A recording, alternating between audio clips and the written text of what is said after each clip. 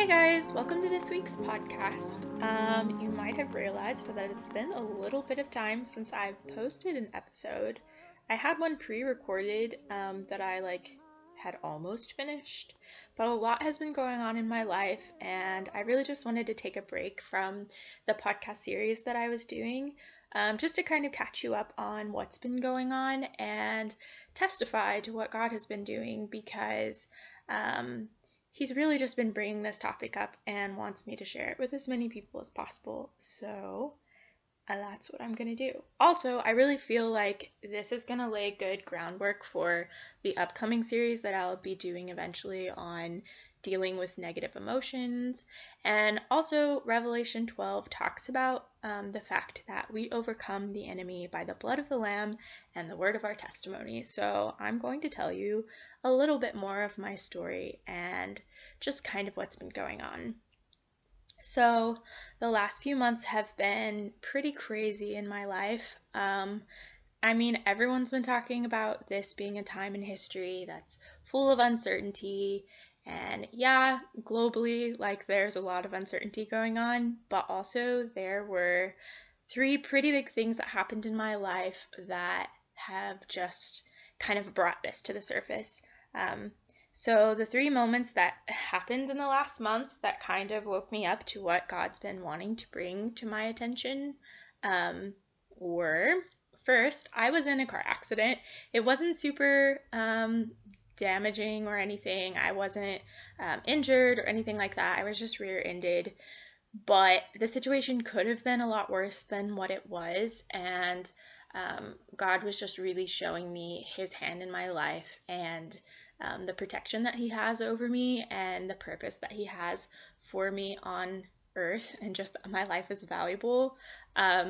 Also, my pastor's wife got diagnosed with stage 4 cancer, and that really brought to mind again just the importance of life and us really just living wholeheartedly for Christ, and that our lives aren't our own.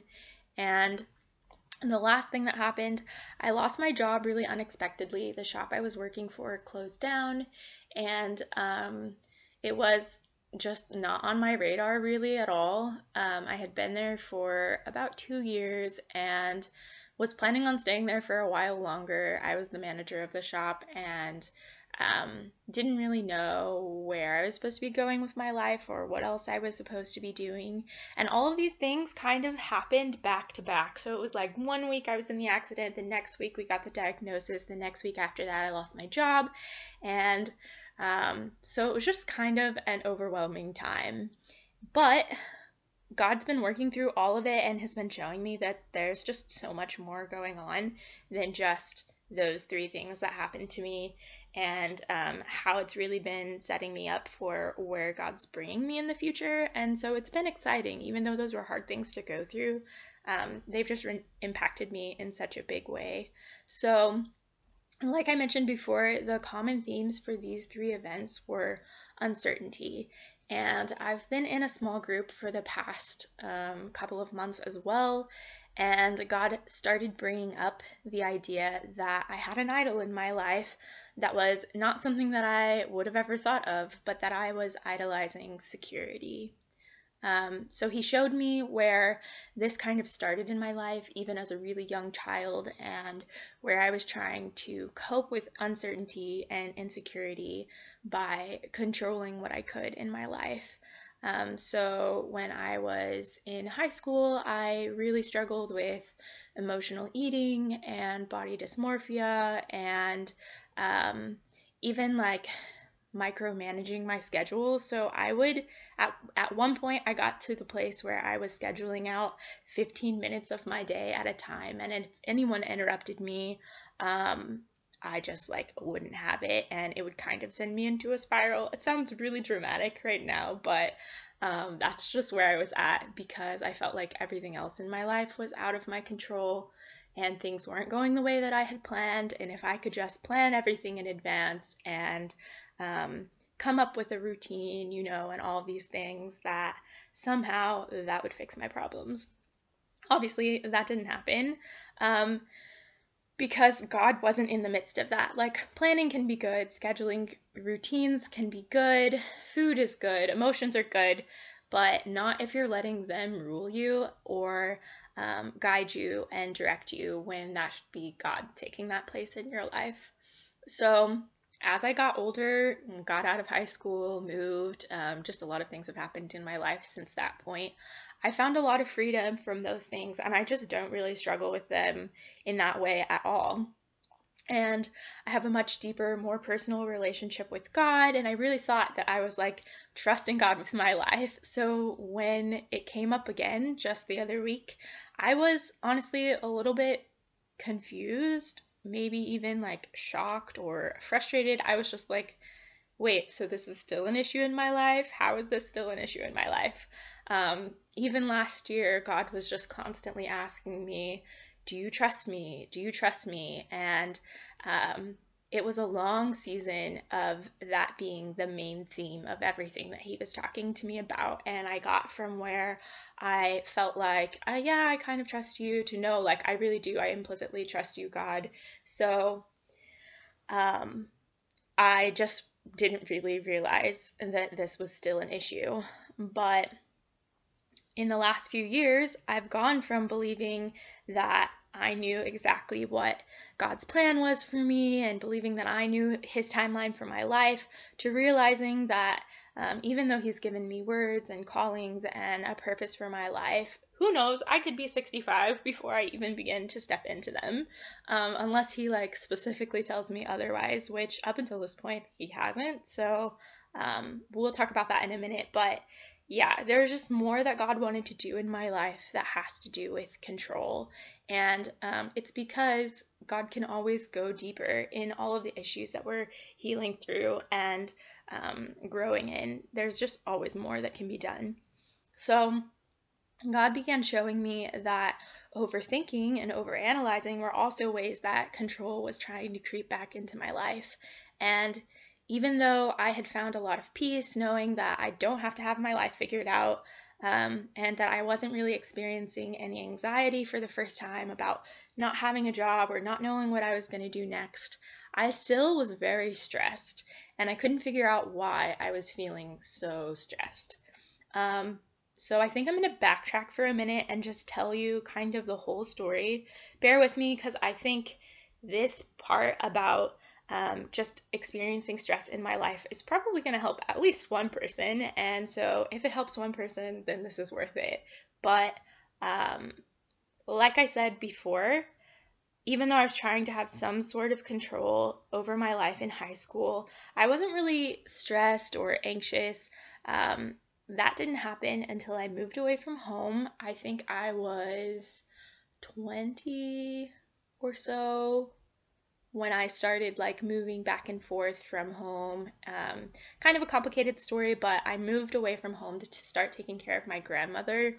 And when I moved, so I'm in Kansas now, that's kind of where all of the stress began. And honestly, it's understandable. I don't really regret it necessarily, I guess, but it was just a lot. I had the responsibility of another person on my hands, and just the whole weight of that and all of the newness and things that I was growing into, completely leaving all of my friends and family and moving to a really small town and being kind of isolated, just a lot of things helped to feed into the stress and anxiety in my life. I didn't handle it very well. I started carrying the weight of responsibility on my shoulders. Literally, I just carried so much pain. I was in constant tension in my like neck and upper back and shoulders all the time. And I could only remember 2 different instances in the last 5 years where I didn't feel like this tension and this pain in my shoulders. And that was really concerning to me. And I had prayed over myself before, and I had experienced some brief moments of relief from the stress and the tension and the pain, but it would always come back, and I didn't really know why or what to do about it. So I needed community to come alongside of me and to help me to get to the roots of my problems and to help me to repent of things and just even to pray for the heaviness to be lifted off of me. And since that moment, it honestly, the pain has gone away. Praise God. It was like the next day I experienced even worse pain than I had had before. And I really felt like it was just the enemy trying to discourage me. And then the next day after that, it was pretty much gone. And I haven't felt it since then. And yeah, so that's great. But we can talk more about stress and this whole thing in another episode. If you're living under constant stress, that's not from God.